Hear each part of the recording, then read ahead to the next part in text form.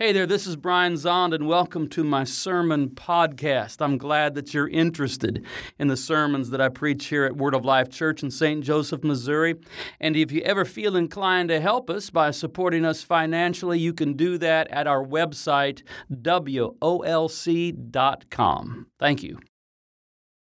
Good morning, Word of Lifers, right here in the house and online. Good morning. On the first Sunday of Lent, that's where we are, first Sunday of Lent. You know what I'm giving up for Lent? Complacency. I'll tell you a story. We did our Lenten retreat. It was wonderful. And then Perry and I went and visited some of our friends over at the Benedictine Sisters of Perpetual Adoration. They asked us to come over and say hi. And so we went over there. We were there for their Vespers, and then they asked us to stay for dinner. We're in a monastery during Lent for dinner, and at the end of the dinner, Sister Rita came up to me and said, "Would you like a brownie and ice cream?" I said, "Well, you all know how to do Lent here in this monastery, don't you?" And I said, "Thank you very much." You give up whatever you give up, but what I'm trying to give up is complacency, and my theme for this Lenten season is let us press on to know the Lord. So on this first Sunday in Lent, the lectionary, as you've just heard, takes us to the wilderness temptation of Christ. Now, as Jesus prayed and fasted for 40 days in preparation to launch his ministry that would announce and enact the arrival of the kingdom of God, he was beset by 3 satanic temptations. The first 2 temptations involved the misuse of miraculous powers, but it was that final temptation, that third temptation, that was the most insidious. It is, in fact, the temptation to receive political dominion over the kingdoms of the world in exchange for bowing down to the devil. And the third temptation deserves special attention, not only because it was the most sinister, but because it is the temptation that has beguiled and beleaguered the church for 17 centuries. So I'm preaching today on the third temptation, Matthew chapter 4, verse 8. Again, the devil took him to a very high mountain and showed him all the kingdoms of the world and their splendor. And he said to him, "All these I will give you if you will fall down and worship me." Jesus said to him, "Away with you, Satan, for it is written, 'Worship the Lord your God and serve only him.'" Then the devil left him, and suddenly angels came and waited on him. Whew, what a dramatic account of that third temptation. In 1311, Duccio de Buoninsegna, I got it right. I practiced that all week. I won't try it again. Depicted the third temptation like this. And I like it. I just like Jesus responding to the devil so directly, quoting the word. This third temptation is a mountaintop temptation. There's a mountaintop vision that the devil takes Jesus onto a mountaintop and shows him the kingdoms of the world and their splendid glory. Egypt, Babylon, Persia, Greece, Rome. The kingdoms of the world and their splendor. And the offer is that with a mere gesture of obeisance, and no one really need to know, all this political power would be given to Jesus. Jesus countered the devil's temptation as he did with the first two temptations with the word of God. Away with you, Satan. It is written, worship the Lord your God and serve only him.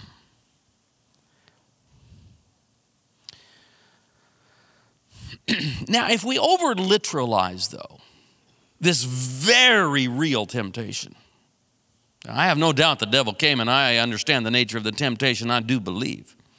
But if we over-literalize Matthew's account, we make it cartoonish and end up missing the point. The temptation was not for Jesus to become a Anton LaVey-styled Satanist, complete with pentagrams and goat horns and a cape. That's not the nature of the temptation. The temptation was to bring the kingdom of God through political and military force. Oh, that brings it home right there. Okay, that is something that takes it out of the realm of the cartoonish and brings it to where we live.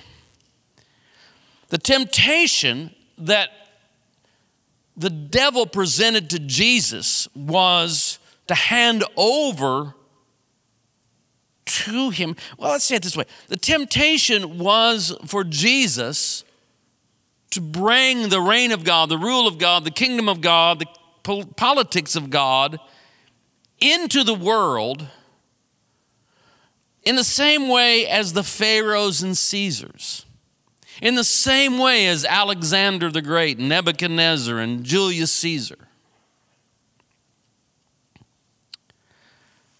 I mean, just,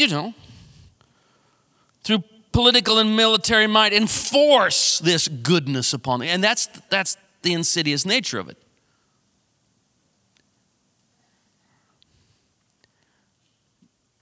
Jesus would do good.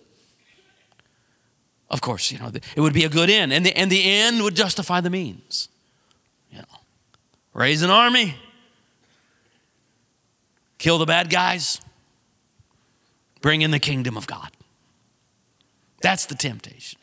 At the end justifies the means. Never forget this. The means are the end in the process of becoming. All right, let's make it clear. The temptation was to become a political military Messiah, which, by the way, is exactly what everyone expected and what everybody wanted. John the Baptist is expecting a political military Messiah. That's why when he's in prison, he's saying, who's going to get this show started? Is it you, or are we looking for someone else? It's what John the Baptist expected and wanted. It's what the disciples expected and wanted. It's what the Jewish people expected and wanted, and it's what the Romans feared. Was that a Jewish political Messiah would rise up and start a revolution. I mean, the Jewish people had been occupied and oppressed by Gentile powers for 600 years. I mean, think about being occupied. I mean, their occupiers and overlords switched. Because empires rise and fall, that's the way it is. But they never had their turn to be an empire. It's like, when's our turn? When do we get to oppress our foes? And so that was the great national longing. And so for 600 years, they're oppressed by Babylonians, and then by Persians, and then by Greeks, and then by Seleucids. Half of you have never even heard of the Seleucids, but they were oppressing them. And now in the current moment of our text, by the hated Romans. And so what did they want? Well, what they wanted more than anything was a political military Messiah to launch the revolution and lead them in their war of independence. They wanted the second coming of Judah Maccabee. Anybody ever heard of Judah Maccabee? If you haven't, don't worry about it. I'll tell you about him. It was during the time, it was after the empire of Alexander the Great had broken up and 4 generals kind of divvied up the world and said, well, you take this and you all take that. And Israel was under kind of the Syrian Greek general. It's called the Seleucid Empire. And they were trying to make all the Jews quit being Jews and act like Greeks. And there rose up a guy named Matthias, was a priest that wouldn't compromise, and he was put to death. And in his death, he's screaming, avenge my blood. And his son, Judah, rose up and launched a revolution against these Greek Seleucids that were oppressing them. And it was, for a time, it was somewhat successful. And he becomes a national hero. By the way, Maccabee or Maccabeus means the hammer. He was Judah the hammer because he put the hammer down. He put the hammer down on Israel's enemies. He put the hammer down on those Greek Seleucids. And that was 200 years before the time of Christ. And so people are saying, man, we need that again. Come on, we need another hammer. We need another one like Judah Maccabee. We need a let's do some anachronisms here. We need a William Wallace. We need a George Washington. We need a Che Guevara, who insert your favorite freedom fighter. That's what they're longing for. And Jesus was tempted to give it to them. And he could have done it. He could have become Yeshua the Great. The history books would tell us about Yeshua the Great, who in the 4th decade of the 1st century, except that we wouldn't have called it the 1st century because we wouldn't have. Why not? Because nothing would have changed. It would have been same old with, insert different names. He could have been Yeshua the Great. Well, if we make him great enough, and I think he could be pretty great, not only overthrew the Romans and drove them out of the Holy Land, out of Israel, out of whatever you want to call it,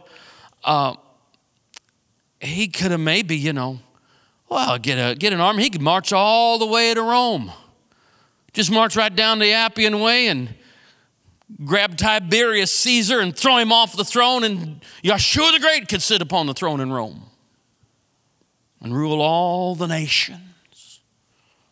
That's the temptation. Jesus Christ could have become the new JC, the new Julius Caesar, a Jewish Julius Caesar.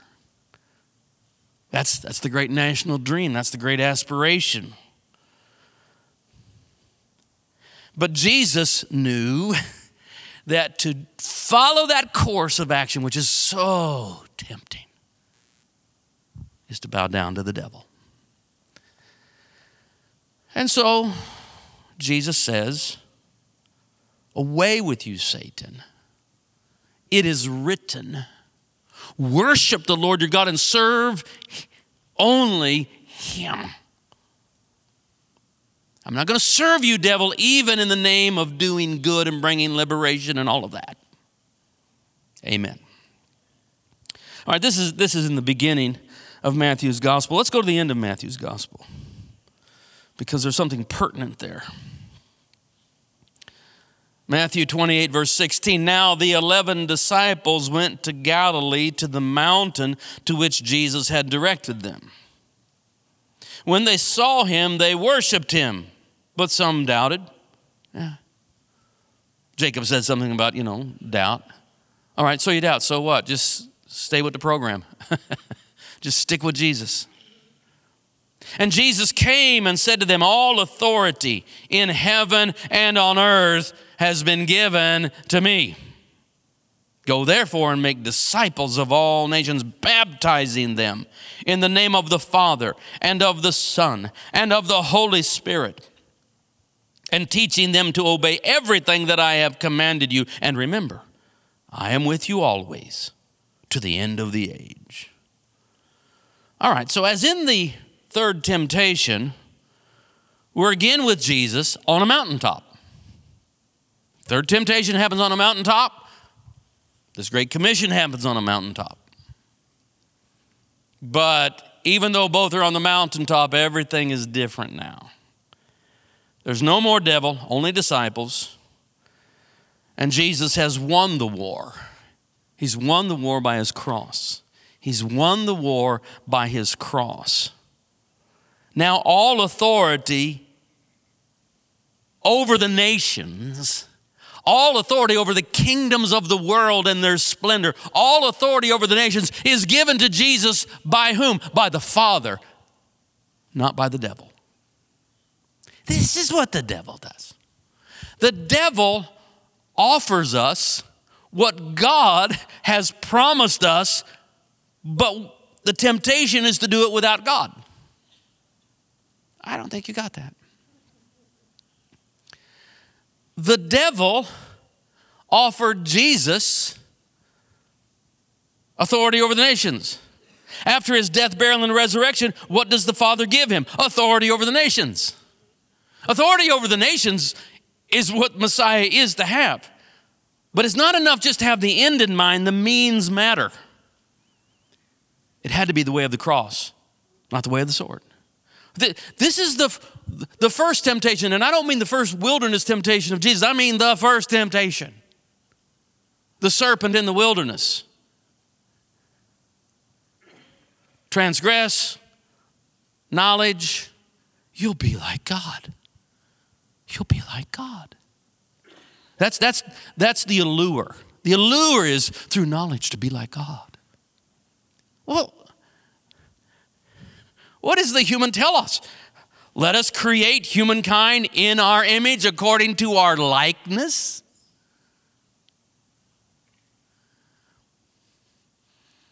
Adam and Eve should have said, you stupid snake. God has already promised that we be like him. You're trying to get us to be like God without God. Away with you, snake. It is written. Well, it's not written yet, but it will be written. Worship the Lord your God and serve only him. See, the means matter. You can't just say, well, God wants us to be like him, so we'll do it with knowledge apart from God. God wants Messiah to rule the nation, so just, go about it the most quick and efficient way. Raise an army, overthrow the powers that be. No. Jesus' authority comes through the cross, not through the sword. Let that sink in, my friends. Jesus' authority comes from the cross, not from the sword. Let it sink in. That's why Jesus disarms Peter in Gethsemane and says, no more of this. Why does Jesus arm Peter? So he can disarm him and say, no more of this.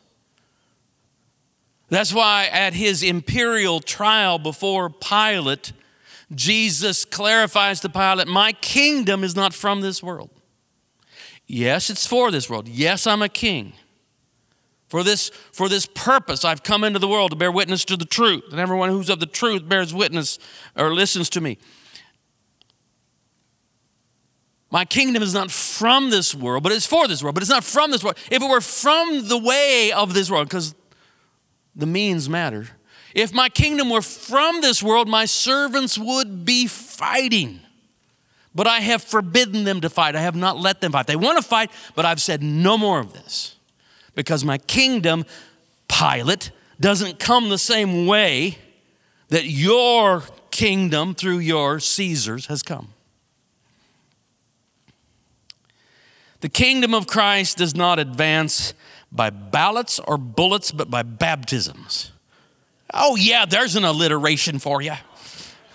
Not by ballots or bullets, but by baptisms. I mean, how did the early church in the first 3 centuries turn the world upside down? By just telling the good news and making disciples. And that initial, that formal, that final step into discipleship is to be baptized. And by the way, we are baptizing next Sunday. So get signed up. And we'll meet up in the baptistry. And you will be formally introduced into this kingdom of Jesus followers. A kingdom that advances not by ballots or bullets, but by baptism.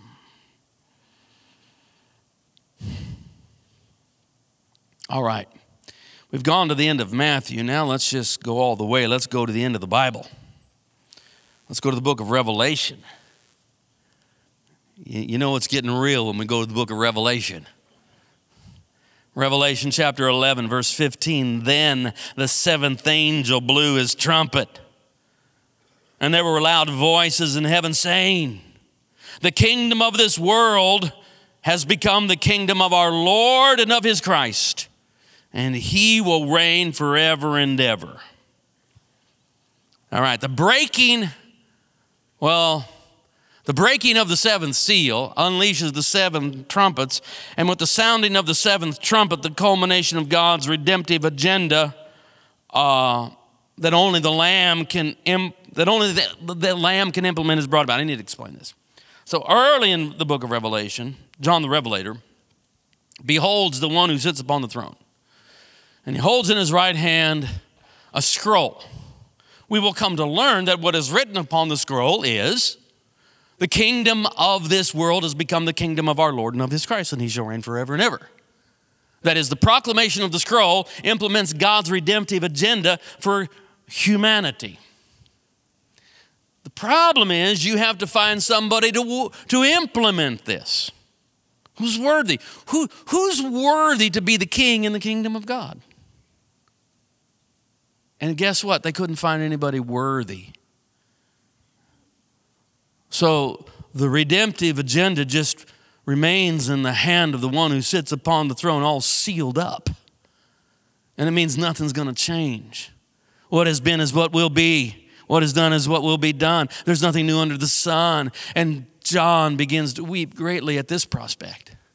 But then one of the elders says, no, stop weeping. Look, the Lion of the tribe of Judah has overcome, and he is worthy to break the seals. And John looks, and what does he see? Not a lion, a lamb, a little lamb, a slain lamb standing in the center of the throne of God.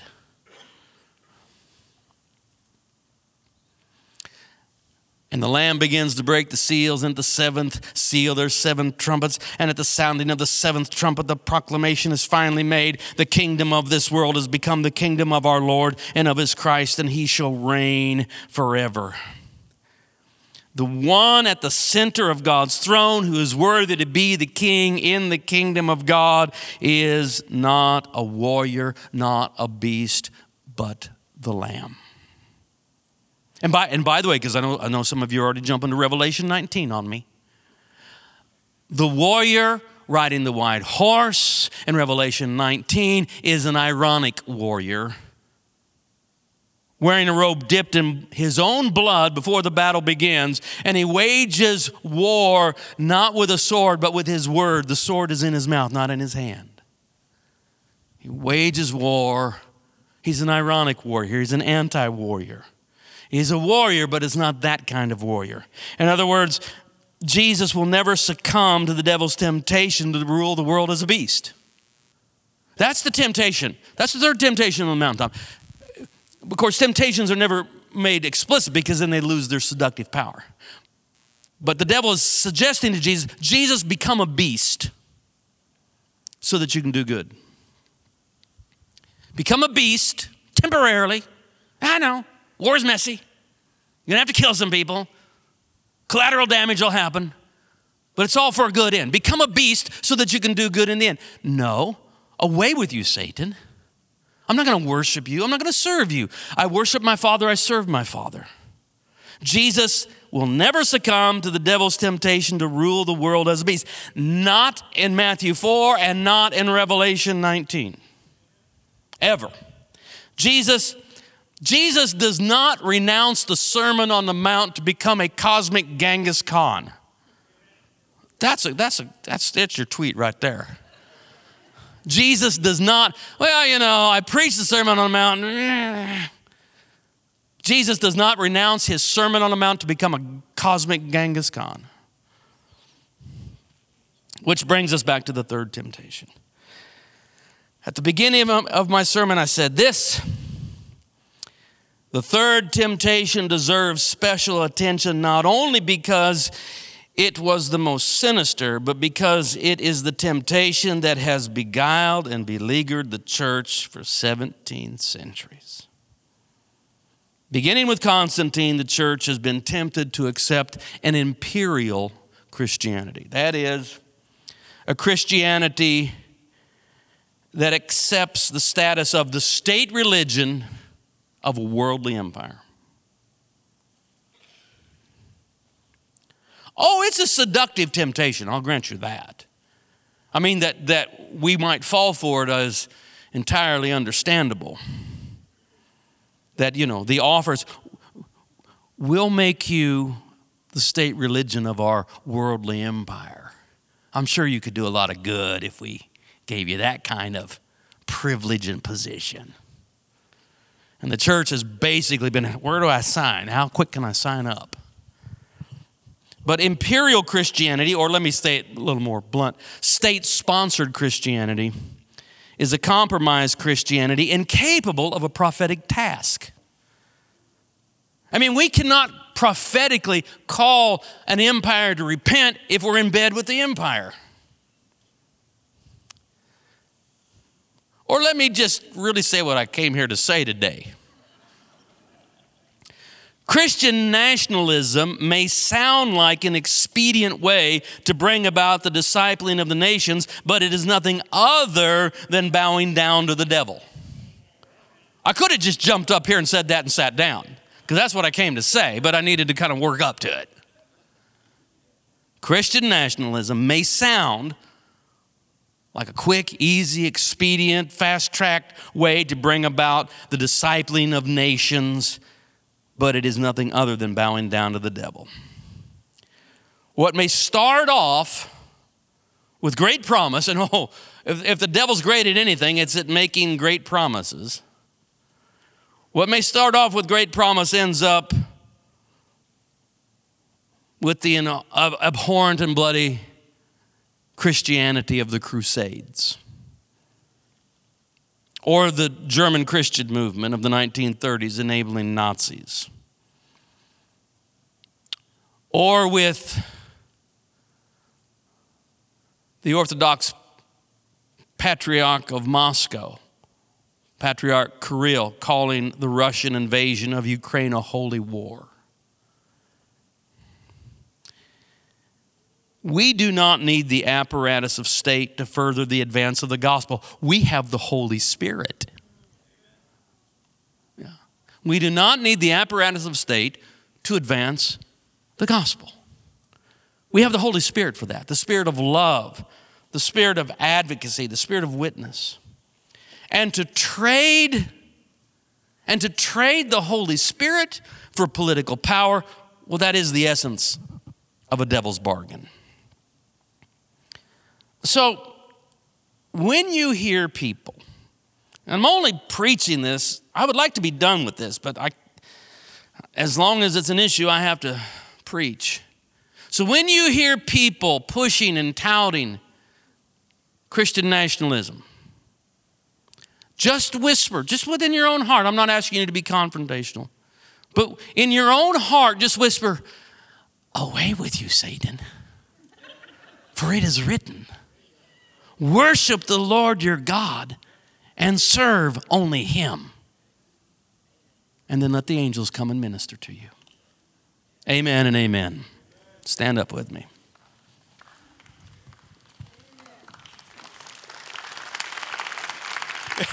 Yeah, I appreciate that. It was kind of like, I think that's right. Amen.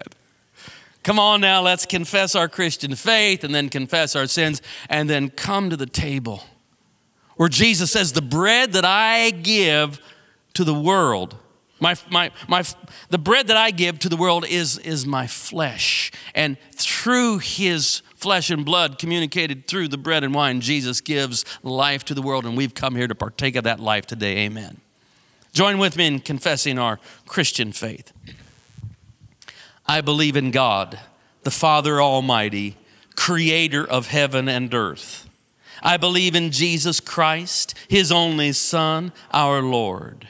He was conceived by the power of the Holy Spirit and born of the Virgin Mary.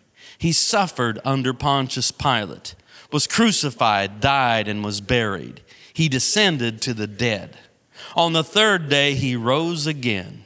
He ascended into heaven and is seated at the right hand of the Father. He will come again to judge the living and the dead. I believe in the Holy Spirit, the Holy Catholic Church, the communion of saints, the forgiveness of sins, the resurrection of the body, and the life everlasting. Amen. Now join with me in confessing our sins. Most merciful God, we confess that we have sinned against you in thought, word, and deed, by what we have done and by what we have left undone. We have not loved you with our whole heart. We have not loved our neighbors as ourselves. We are truly sorry and we humbly repent.